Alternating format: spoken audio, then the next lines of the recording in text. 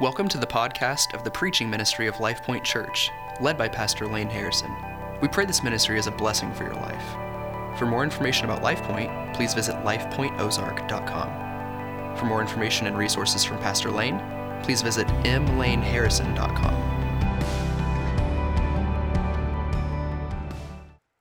Well, let's go to the Word this morning. We're going to look at 7 seals and Revelation chapter 6 and 7. I date myself a little bit with this opening illustration, but actually I'm going to do it a couple of times this morning. Do any of you remember the scary movies of the 80s? It doesn't matter what the characters were, what the setting was. There always came a point in these movies when the boogeyman was about to get them, and they're off in some cabin in the middle of remotest nowhere, and they're running from him, and there is a car that is already running with the doors open on the street, headed out. All they have to do is jump in and take off, and they all go, "But wait, no! Let's go hide in the tool shack." And they inevitably go into the tool shack, and there are sharp, glistening tools hanging. Who owns this many tools? I don't know. But they always run into the shack and looking at it going, "Oh my goodness." And there they meet their demise. It happened every time. The actors were the absolute stupidest people ever in the world. And I know it was by the script, but that's the way they all ended in the 80s. You say, what in the world does that have to do with us studying Revelation? Well, I've given you a couple of warnings. I offer another one today. In our Revelation study, let us be careful that we do not run so far and so deep into the imagery and the details that we miss the clear point of the promise of Christ that is set before us. That's what I want us to see. The hope of God's mercy and grace and the hope of His love for us in His revealing these things to us. And I hope and pray these messages provide just that for you. Today I want you to see this, that Jesus is sovereign, who executes judgment for sin, but seals for eternal salvation those who trust in Him. Now, I don't have time to read all of the text for the amount of text we're going to cover today. Some of it I will refer to, and I'll do my best to let you know what verses I'm working through, and then some of it I will read for our purposes. Let's go to chapter 6, verse 1, and let's see how Jesus, who is sovereign, controls judgment in the world. Chapter 6, verse 1 opens, we see the first 4 seals of the scroll at the end of chapter 5 now are going to be opened. And with each of the seals opened, we see one of the 4 horsemen set before us. It is the Lamb who was around the throne, who was worthy to take the scroll from the right hand of the one who was on the throne, who is now opening the seals. And God's judgment is revealed to us. That's what we're seeing throughout this whole chapter, is the judgment of God. The first seal reveals to us, and it represents conquest or war and destruction in general. There is some debate on this writer. I'll come back to that in just a few moments. But behind the first seal, we see a white horse, and the rider has a bow, and the rider is given a crown. And they come out to conquer and are conquering. The color, the white horse, and the adornment of the crown makes this either Christ or a representation of Christ, maybe the preaching of the gospel in the world, or one who is at least masquerading as Christ, who's working to deceive and to conquer believers. By the color of the robe and the horse rather, and the adornment, we know this. Now we see. Some would say and argue that, well, the white horse always represents Christ because towards the end he will come out on a white horse. But we will also see in our study that the one who deceives will ride a white horse as well in the purpose of deceiving. You say, well, how could it be a representation of Christ? Well, we do know from Matthew chapter 24, verse 14, that even when the day of wrath comes, or leading up to, the day of wrath, as the judgments are carrying forth, the gospel of Jesus Christ will continue to be preached until the time has been fulfilled. And so these could be simultaneously to other judgments. So there's really two options. Is this a representation of Christ, or is this one who is masquerading as a representation of Christ? Honestly, I can't say with absolute certainty, because the scholars don't say with absolute certainty. And do not confuse me as a scholar in saying that, but I have at least read some of them, not all of them. My personal inkling is maybe with 1 degree to the representation of Christ, I lean in simply saying that I do believe that in the midst of the judgment, prior to the day of God's wrath, the gospel will continue to be preached. And this very likely could be that representation. I'll argue these a little bit more in just a moment, try to bring a little more clarity to that. But before we do that, let's go to the other seals and see the other horsemen of the apocalypse. The second seal represents bloodshed and violence. Behind that seal, we see when it is opened, a bright red horse, and the rider is given a great sword and permitted to take peace from the earth. And there we see that people slay one another. So this horrific bloodshed and violence now begins to spread across the earth. The third seal, verse 5 and 6, we see economic inflation and devastation begin to set in. A black horse is acknowledged, and its rider is holding a pair of scales. Scales in the Scriptures represent a system of measurement for economic transaction, if you will. So a weight of wheat or barley would equal a certain weight of silver, or whatever the commerce basis of commerce would be. But what we see in these verses is not just the economic inflation, but how in fact it carries out, because prices are rising so much that the day's wages will scarcely buy a day's provision. And so we see this gross imbalance of provision and transaction that's occurring here. And what's brought out to us is, some scholars even say that the costs were rising 15 and 20 times the cost of normal, but to where a worker in what they would make in a day couldn't even supply for the needs of that day. That's the tension that's being pointed out here. But then we hear a voice from among the four living creatures, and that voice cries out with a limit upon what the inflation will be able to do. Verse 6 tells us, a quart of wheat for a denarius and 3 quarts of barley for a denarius. In other words, that's the cap. Can't cost any more than this. That's what that voice is declaring. And then that voice says, and do not harm the oil and the wine. So there is a voice that comes from the throne of heaven that limits how high the inflation can go. It will not precede that. In other words, they will be able to sustain a day's provisions with a day's wage, essentially is what that is saying. However, when the war and the bloodshed and the violence move through, they can take the fruit of the crops, so the oil and the wine, but they cannot devastate the roots, the vines, because that would provide devastation for a longer period of time, most agree. So there is a limit on how much devastation can come to the land in the third seal. In the fourth seal, we're introduced to a pale horse whose rider's name is Death, and closely followed by one called Hades, verses 7 and verse 8.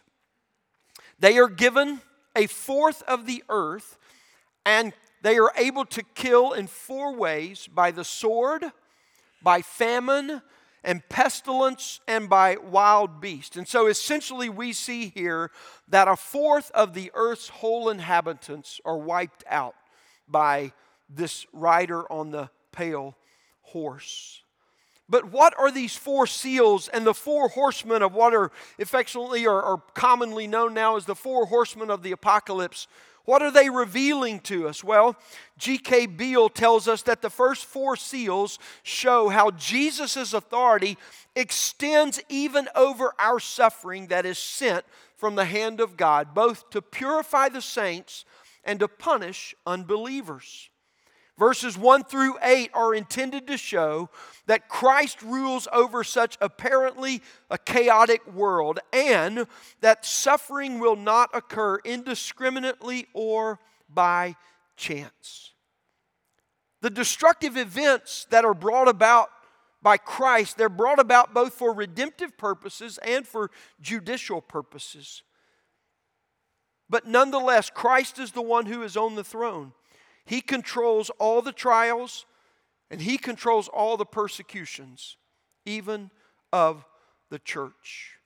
I told you the last 2 weeks, the one most important thing that you cannot do in studying Revelation is forget the centrality of chapters 4 and 5 and the image and the revelation of Jesus the Lamb taking the scroll and remaining on the throne at all times. No matter what happens, this should be the central image of all of our understanding in all of these things. Friends, I want us to see today 5 eternal truths. Truths that hold us by hope in Jesus, even in the midst of God's judgment that we are seeing here. End-time judgment, yes. But truths that hold Christians even in the midst of these times. And here in these first 8 verses, I want to set forth the first truth. Truth number 1 is this: God's wrath is poured out against unbelief, but Christ, who is enthroned, sovereignly rules over all. Christ, who is enthroned, sovereignly rules over all. What has now become known as the 4 horsemen of the apocalypse. These judgments that we see throughout are forces that are operative throughout history. And they serve God's sovereign purpose. And they usher in a set of events of the end of the age that run simultaneously throughout history rather than just one final moment, one after another in severest of trials right before Christ returns. Seals 1 through 4 reveal the plan of God's will carried out in judgment against sin. But this we know: Christ is in sovereign control. The Lamb is in control. How do we know this? Well, first of all, because He's the one opening the seals. Each of the first 4 seals is accompanied by what? Come. Come. You want to see what the future is going to be like? You want to see what the end times are going to be like? I'll show them to you, because I'm the only one that can. I'm the only one that knows. There's an invitation here. Jesus isn't wringing His hands going, cover your heads. Run to the hallways. Go hide. He's not anxiously fretting over what may happen. He's inviting John. He's extending an invitation to behold. Why? Because what occurs only happens because He ordains it. Now, why do I pause here? Because we are told, and I have no reason to doubt, surely I believe, one of the greatest reasons that people do not believe in Christ to become a Christian is the problem of evil and suffering in the world. And friends, when we're focused on humanity as the central figure of all reality, I get that. That makes sense. But when Christ is at the center, when Christ is enthroned, we begin to understand what Genesis 3 is really all about, what Romans 3 in the sinfulness of every person is really all about, and how it is that the righteousness and the holiness and the justice of God have been absolutely profaned in every way. And when I say that He ordains these things, I simply mean that they are sent forth to accomplish His sovereign will. But it's not like He's left the building while it all takes place. As a matter of fact, I want you to see in this first truth that God is intimately engaged in the things that are going on. He's not afraid of what is transpiring, friends. He's at work in each of the seals.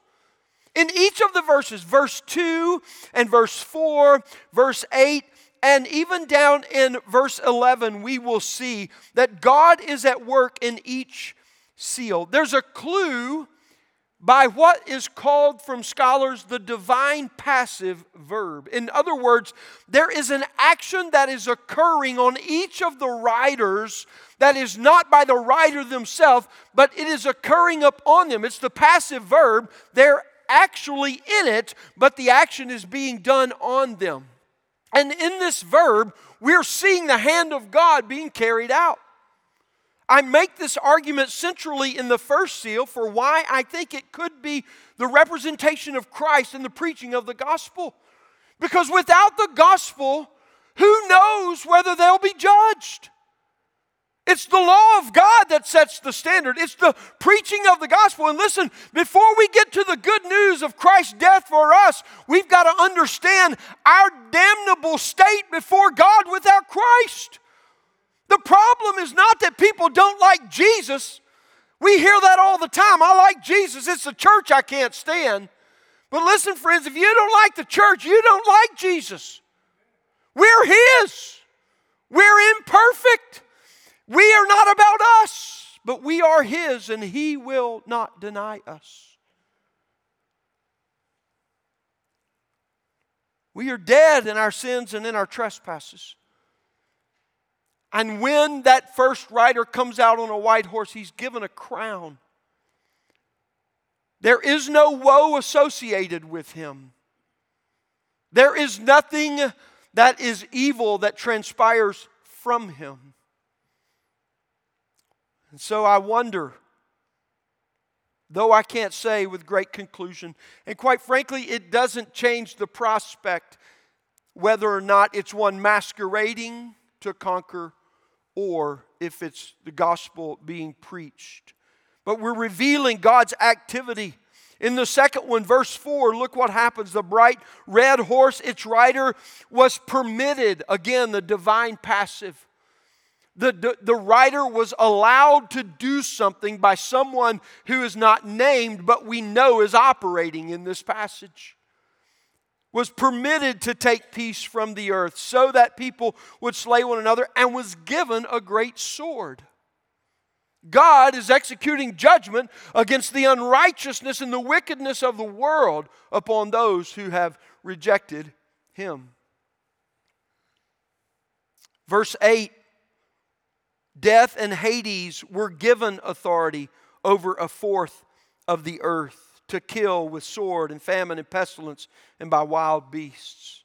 You see, God is active in this world, friends. God is the one who judges sin, and He alone is the one who carries out the vindication for the righteousness of His name. For the horses and the riders are God's instruments and weapons that He is choosing, but it is God. Do not be confused. God is the one who executes judgment, and God alone. We need to understand God's wrath and how it is that He executes judgment. Romans chapter 1 verse 18, Paul states, "For the wrath of God is revealed from heaven against all ungodliness and unrighteousness of men, who by their unrighteousness suppress the truth." You see, friends, God's wrath revealed is best understood as His mercy removed. His mercy being removed. That's what Paul goes on to tell us in the following verses, that God removed His mercy and He gave them over to the darkness of their mind. And if you continue to read, that they indulged in every kind of immorality imaginable and even what was beyond imagination, so that the darkness of their mind led to the depravity of their very souls. That's what it looks like to have no mercy from God. For His mercy to be removed, there's no goodness, there's no light, it's all dark. And God gives people completely over to unrighteousness and to wickedness. That's what we're seeing here. For a right understanding of God's wrath and judgment magnifies for us the greatness of God's mercy to us. We don't have to go, well, we know God loves, so we've got to make light in some way of the hardness and the harshness of His judgment. Absolutely not, friends. It says to us how merciful is our God to save us from this. Even the smallest measure of His goodness is better than His mercy completely removed. We must be sure that we never neglect the mercy of God that has saved us not only from all sin, but from our very selves, friends. And that we believe that His forbearance of sin, in other words, that He's immediately not annihilating, which is what so many think of when they think of judgment, that lightning bolt strikes and we're out. You hear that kind of a reference. That His forbearance of sin does not mean ever that He is in any way passive towards it. He forbears because He is patient in love and mercy. His patience demonstrates, His forbearance demonstrates His patience to us. And though it will not last forever, we know His mercy remains today. So the question becomes, what are you doing with the mercy of God? Are you seeing the greatness? Or are you diminishing it as not that big of a deal? Have you recognized the great mercy? Have you responded in faith to His mercy by receiving forgiveness and cleansing of sin by faith in Jesus Christ? This is the right response. This is the way we live in this first truth that we see. When I introduced this series several months ago, I did so with two aspects about Jesus' second coming that we must hold and that the study of Revelation must simply charge our lives with. One was urgency and the other was priority.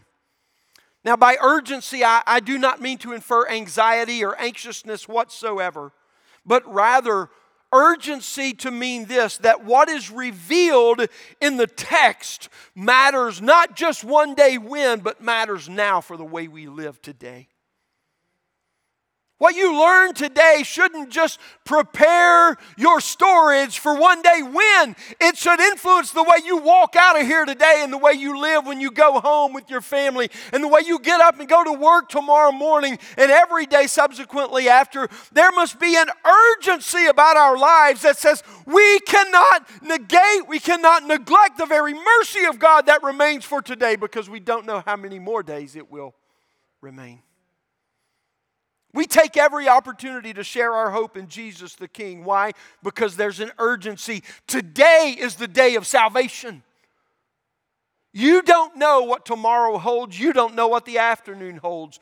But you know you have today. What will you do with the mercy of God? The second is priority. That first, in all and at all times, our doctrinal convictions center how we live by faith and obedience to Jesus because of the gospel of Jesus Christ. And friends, in a day and time when people go, doctrine only divides, it really doesn't matter. I'm going to tell you that's one of the first indications of false teaching right there. You don't know how to live your life if you don't have doctrine from the Scriptures. Doctrine discerns, friends. And there are, as the Scriptures promise, many false teachers who have gone out into the world. And let me tell you how they operate.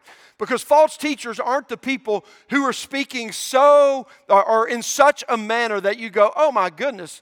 I mean, even the blind could see this. Even the deaf could hear that. It's so obvious. That's not the way false teachers work. You see, false teachers take enough of a nugget of truth and they hook you with it. And then they deceive you by it. They say things that make you think, oh, they must be a Christian. But by the time they walk it out, they've walked away so far from the law of God and from His holy word that they're nowhere near Him, except for they say, well, we still love God. Well, quite frankly, your love for God is not that important. It's God's love for you. And that's what you walked away from. That's why Paul says to a young Timothy that false teachers will hook you with the nugget of truth, but they will deceive you with the doctrine they espouse. They go into worldly ideologies and philosophies that entertain everything other than the only one who is enthroned above. And then they walk you right away from faithfulness to Jesus Christ. And do you know why they deceive other people? Because they themselves are deceived in that same way. They think that just talking about the love of God is sufficient. But the love in which they speak has nothing to do of the God to whom they refer. Urgency and priority. They should characterize the life of a Christ follower because our hope is consumed by God's eternal plan that is revealed to us in the text. And one of the greatest ways that we magnify and exalt the mercy and the grace of God is by giving full attention to the revelation of God in His Word. So with these in mind, let's consider all else that's revealed during God's judgment. Look at verses 9 through 11. I'm going to read these verses for us. When He opened the fifth seal, I saw under the altar the souls of those who had been slain for the word of God and for the witness they had borne. They cried out with a loud voice, O sovereign Lord, holy and true, how long before you will judge and avenge our blood on those who dwell on the earth? Verse 11, then they were each given a white robe and told to rest a little longer until the number of their fellow servants and their brothers should be complete, who were to be killed as they themselves had been. The fifth seal reveals to us the sacrificial slain of the faith. They are known by two things, their fidelity to God's word and their faithfulness in witness to His name. But most of all, I want you to see where it is that they are found. Where it is they are found. The sacrificial slain, in other words, those who have already died and gone before us, are found under the altar of heaven. Under the altar of heaven. Which altar is this? Well, I would argue that it is the altar of incense.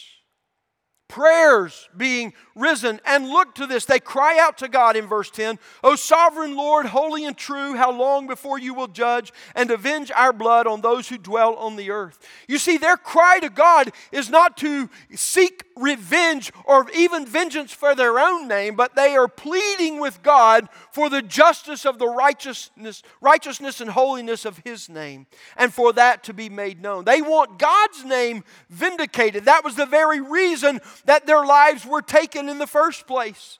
And so this is their appeal because they want to see the holiness and the righteousness of God vindicated as an assurance for their very souls. As an assurance for their very souls. And what does He do for them? But He robes them in white of purity. And He told them to rest a little longer while the full number of those being gathered in is completed.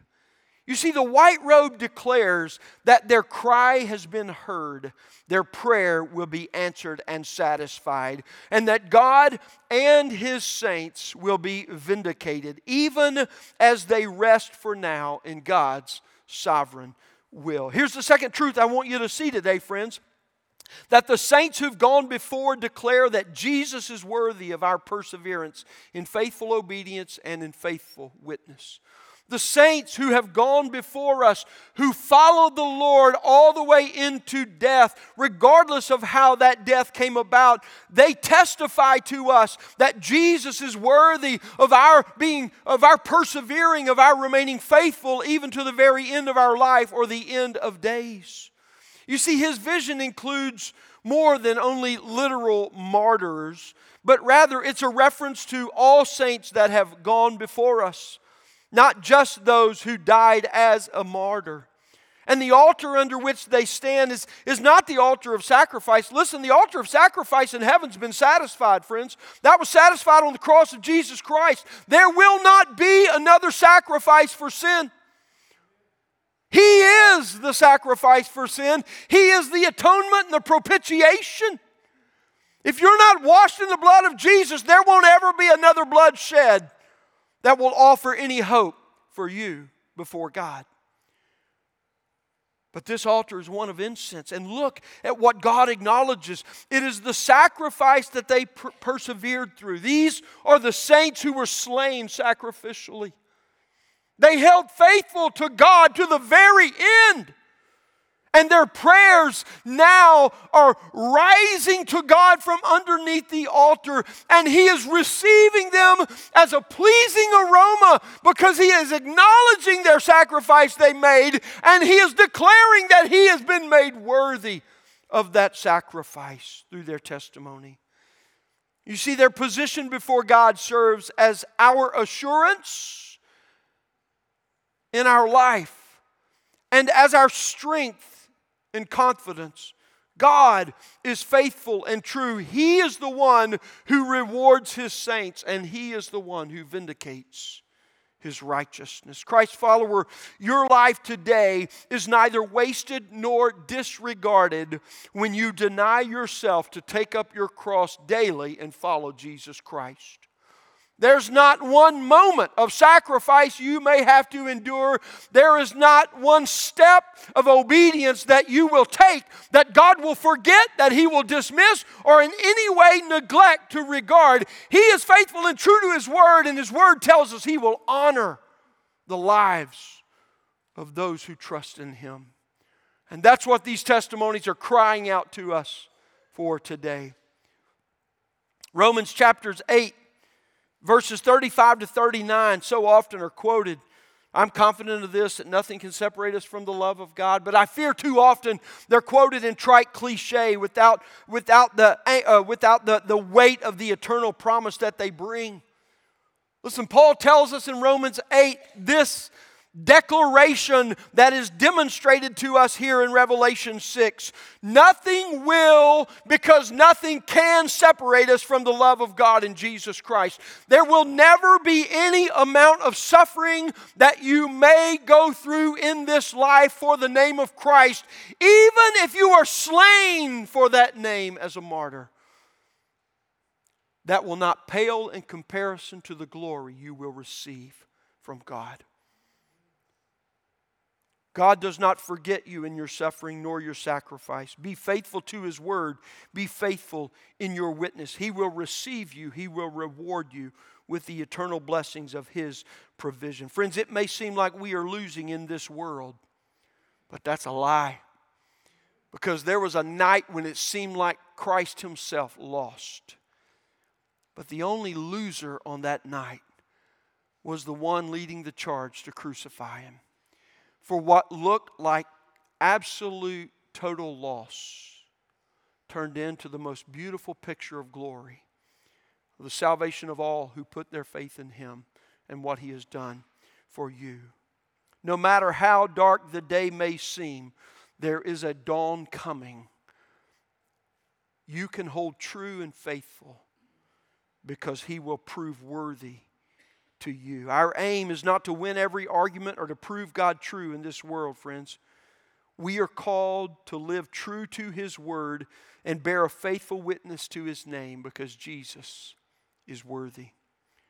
Christian, the all-consuming aim of your life and faithfulness to His Word and witness, is it the name of Jesus Christ?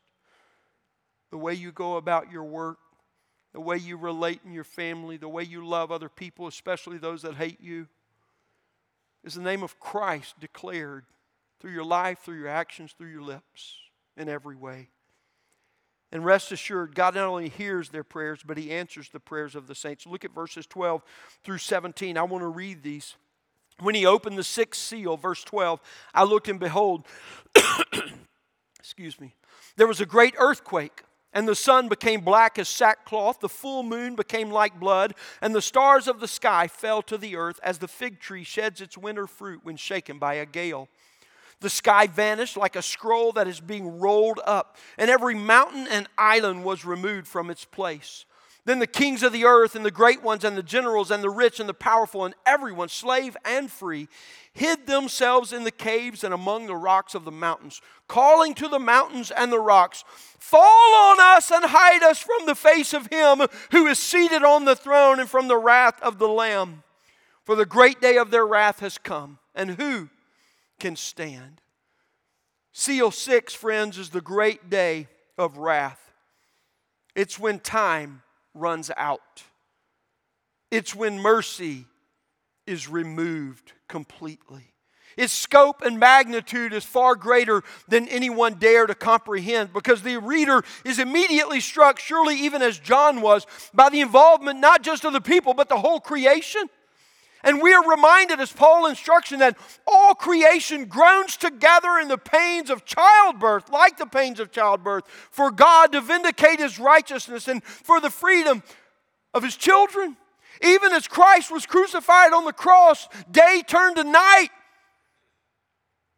Creation was crying out, vindicate your holiness, God. Show your righteousness and your justice. Make things right. Well, I'll tell you, there's nothing like unstable weather patterns to remind us how small we are there? Some of you have heard me tell this story before, but in the spring of 1995, Kristen and I were living in Texas. We were in seminary, and one Friday night, because we didn't have kids, we could do whatever we wanted to, but we thought we were busy. One Friday night, we got in the car with a couple friend of ours, and we drove downtown where all the cool kids hang out. We wanted to see what they did. And about the time we got near downtown, we had to pull in. We were riding with the other couple, and we pulled in to get gas under one of the overhangs and the culverts. And it had been raining, and we knew that there was going to be a storm. And in the springtime in Texas, you just never really know exactly what that means. But as we pulled in, he stepped out to get gas, and the hail began to fall. And it immediately went from this dime size to nickel to quarter size to golf ball size, and it jumped all the way. And folks, this is not preacherized hyperbole. I'm telling you, we saw hail fall from the sky that night that was the size of large cantaloupes. Large balls of hail being shot out of a cannon straight down, such that when we pulled into the gas station, another full-size Chevrolet pickup extended cab pulled in on the other side of the island from us, and he pulled through to line up his gas tank with the gas pump. And he was extended out beyond the covering, and in less than a minute, when the hail began to fall, we watched that perfectly formed truck be completely flattened. He reached in to grab something out of it, and hail came through the windshield, and he jumped back and ran back inside, and literally the cab of that truck went flat from the hail hitting it. The power of the hail, it seemed like it lasted for years. It probably only lasted a few minutes. It absolutely covered the ground. You couldn't hardly drive like it was covered in ice. And we decided at that instant, maybe we ought to go home. Maybe the cool kids can have it tonight.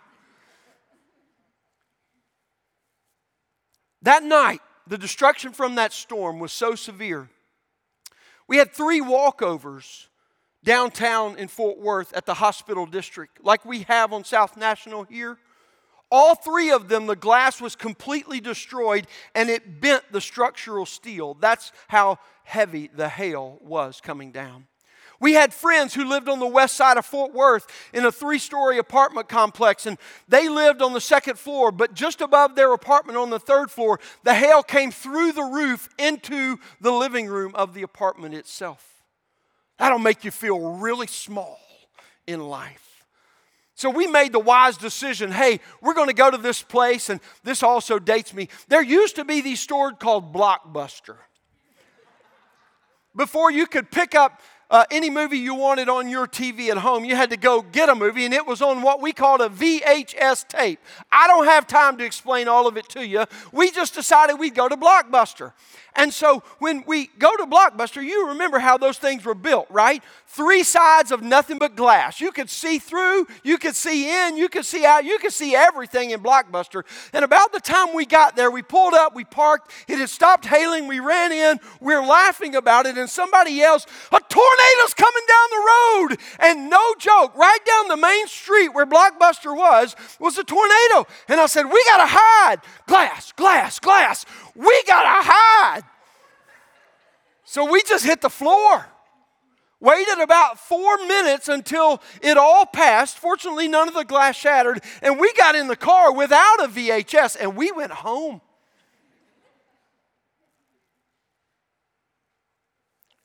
Natural calamity has a way of making you feel really small. I don't know everything John saw in his vision, but the description alone is terrifying. And I can tell you this, and you need to hear this. You need to hear the testimony of the people who were there when it happened. They ran for the hills. They were begging the rocks to kill them. And listen to this, so they wouldn't have to face the one who was causing it. Did you catch that? Whether these phenomena are literal or metaphorical, that remains to be seen. But unmistakably, its effects on the hearers were terrifying. 6 categories of people are identified here. Kings of the earth, those enthroned and in power, the great ones, whatever greatness means, however it's measured, the generals, the powerful ones, the rich and the powerful, and everyone, slave and free, hid themselves in the caves and among the rocks. And they cried out to the rocks, "Kill us. We don't want to have to face him." Sometimes in the scriptures you need to listen to the testimony of the people that aren't following Jesus, because they'll tell you something too. They'll tell you what it's like. And that's what they do for us here. All who rejected Christ had the same prayer: kill us, kill us. But friends, I've got some worse news than death. Not even death will save you from facing God and answering for your life to Him. You will face God. And you will either be hidden with Him in Christ, or you will be laid bare in your own wickedness and evil, sinful nature. The third truth I want you to understand today is this: God's judgment is real and terrifying beyond comprehension, but all who are hidden with God in Christ will not face it. Will not face it. You may suffer persecution, and some will be slain as martyrs, but you will not be touched by the wrath of God's in judgment. Why? Because Christ has already consumed the wrath of God for us on the cross. That's why. The reason Christ died was He took our punishment that was ours, and He gave us His righteousness. When God looks upon the life of one who is hidden in Christ, He does not see sin. He sees a blood-washed life robed in white. You will not fall under God's judgment because Christ willingly bore that punishment for you. God's mercy and grace that is sufficient for salvation, hear me friends, is also sufficient for suffering and persecution. Do not give up. What you are under today may be as severe as you've ever felt it to be under. But I promise you, if you will hold to Christ, you will find that He is holding you. And He is sufficient for whatever you're going through now and whatever you may have to endure on that day. What we may suffer will only be temporal. And it will not compare to the glory that awaits us in Jesus Christ. Therefore, fix your hope not on a planned escape route, but on the one in whom our eternal hope rests, Jesus Christ. When those who have rejected Jesus are crying out to the rocks, begging to be killed by them, those who trust in Jesus will be resting underneath the rock of ages. See that for your life. Which rock are you crying out to? Which rock are you running into today, friends? You may have remained neutral until now. You cannot remain neutral forever. Trust in Jesus. He is the rock who stands unmoved and guard you in the day of God's wrath. Chapter 7 provides an interlude for us, which features a single vision showing the situation of the people of God, but from two different perspectives. I need us to look at this briefly so that we can see the full measure of the seals. In verses 1 through 8, we see the 144,000 that are sealed. Verse 1, 4 angels stand at the corners of the earth, and that represents the whole of creation. They prevent ultimate destruction by holding back the winds, because another angel ascends, and it says this: from the rising of the sun with the seal of the living God, and he called out with a loud voice to the 4 angels who had been given power to harm earth and sea, saying, do not harm the earth or the seas or the trees until we have sealed the servants of our God on their foreheads. And I heard the number of the sealed, 144,000 sealed from every tribe of the sons of Israel. You see, John sees those who are provided a seal that guards them from the ultimate destruction that will come on the great day of wrath. And that number, 144,000, is derived from the 12 tribes of Israel, multiplied by 12,000 from each tribe, multiplied by 1,000. You see, the most important aspect is that the calculation of 144,000 represents completeness and wholeness. In other words, there's no one who is sealed with God who will be forsaken by God. Hear this, see this. This is not literal Israel, and there are a number of textual indicators that tell us why. This is rather true Israel. It represents the true people of God, the whole of the redeemed. And what is most important is that by the angel's decree, this group is protected from all harm in all of the destruction because they are sealed by God. And this brings us to truth number 4. God guards Christ's followers from His judgment because we have been sealed with the Holy Spirit. He guards Christ's followers from His judgment because we've been sealed with the Holy Spirit. While we know that we may and surely will suffer persecution because of our faithfulness to God, we will not be harmed in judgment because we've been sealed by God. He seals us, and that means He authenticates our identification with Him. In other words, they're with me. We not only know God, He knows us because we wear His seal. We are protected because we are His. He owns us, as Revelation has already told us, because He ransomed us with the blood of Jesus. And He purchased us. And we have to ask, what is this seal that authenticates our identity with God?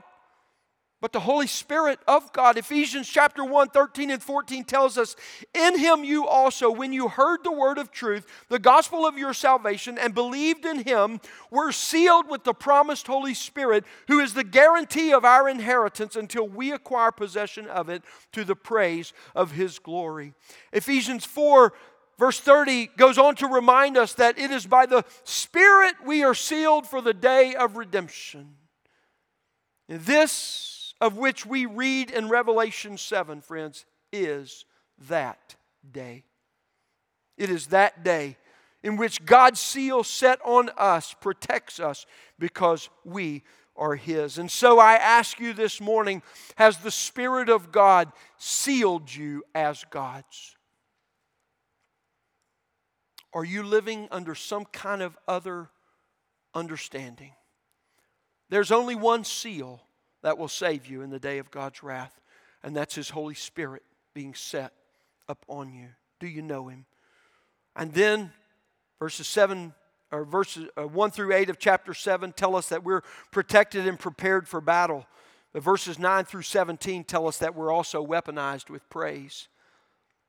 The fifth truth I want you to see from verses 9 through 17, where we see a great multitude that is identified from every nation, tribe, people, and language. They're clothed in white robes with palm branches in their hand, and they are crying out with a loud voice, "Salvation belongs to our God who sits on the throne and to the Lamb." They are joining with the very throne room of heaven as one voice. Look at truth number 5.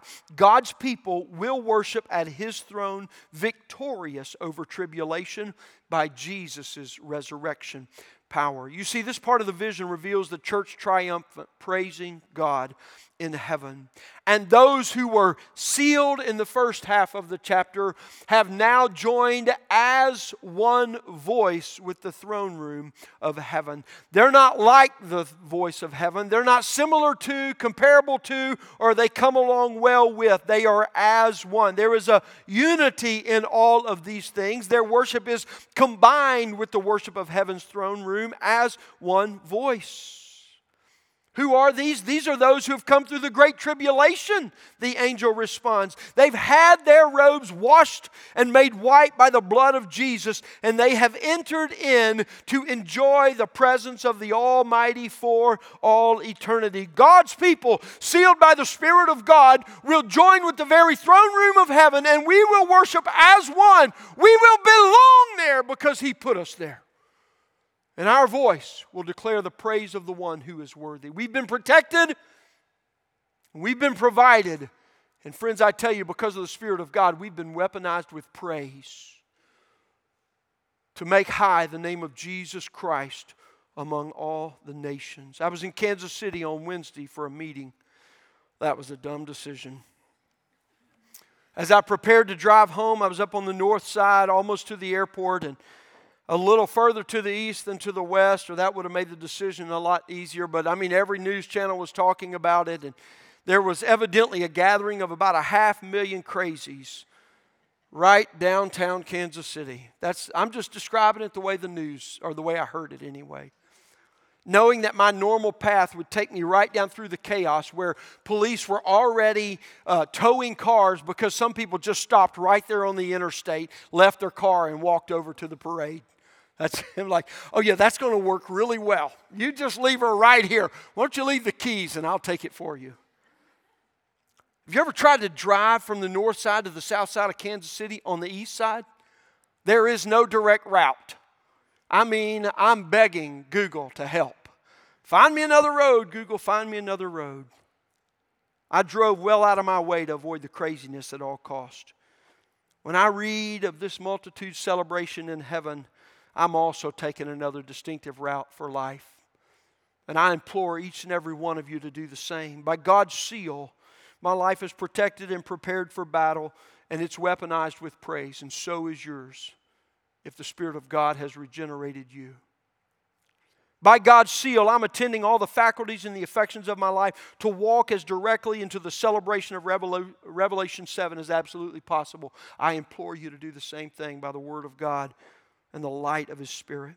Philippians 3:10, Paul says and prays that he might know the power of Jesus' resurrection and share in His suffering so that one day he might experience His resurrection power. Friends, I want you to know this is the day of resurrection power.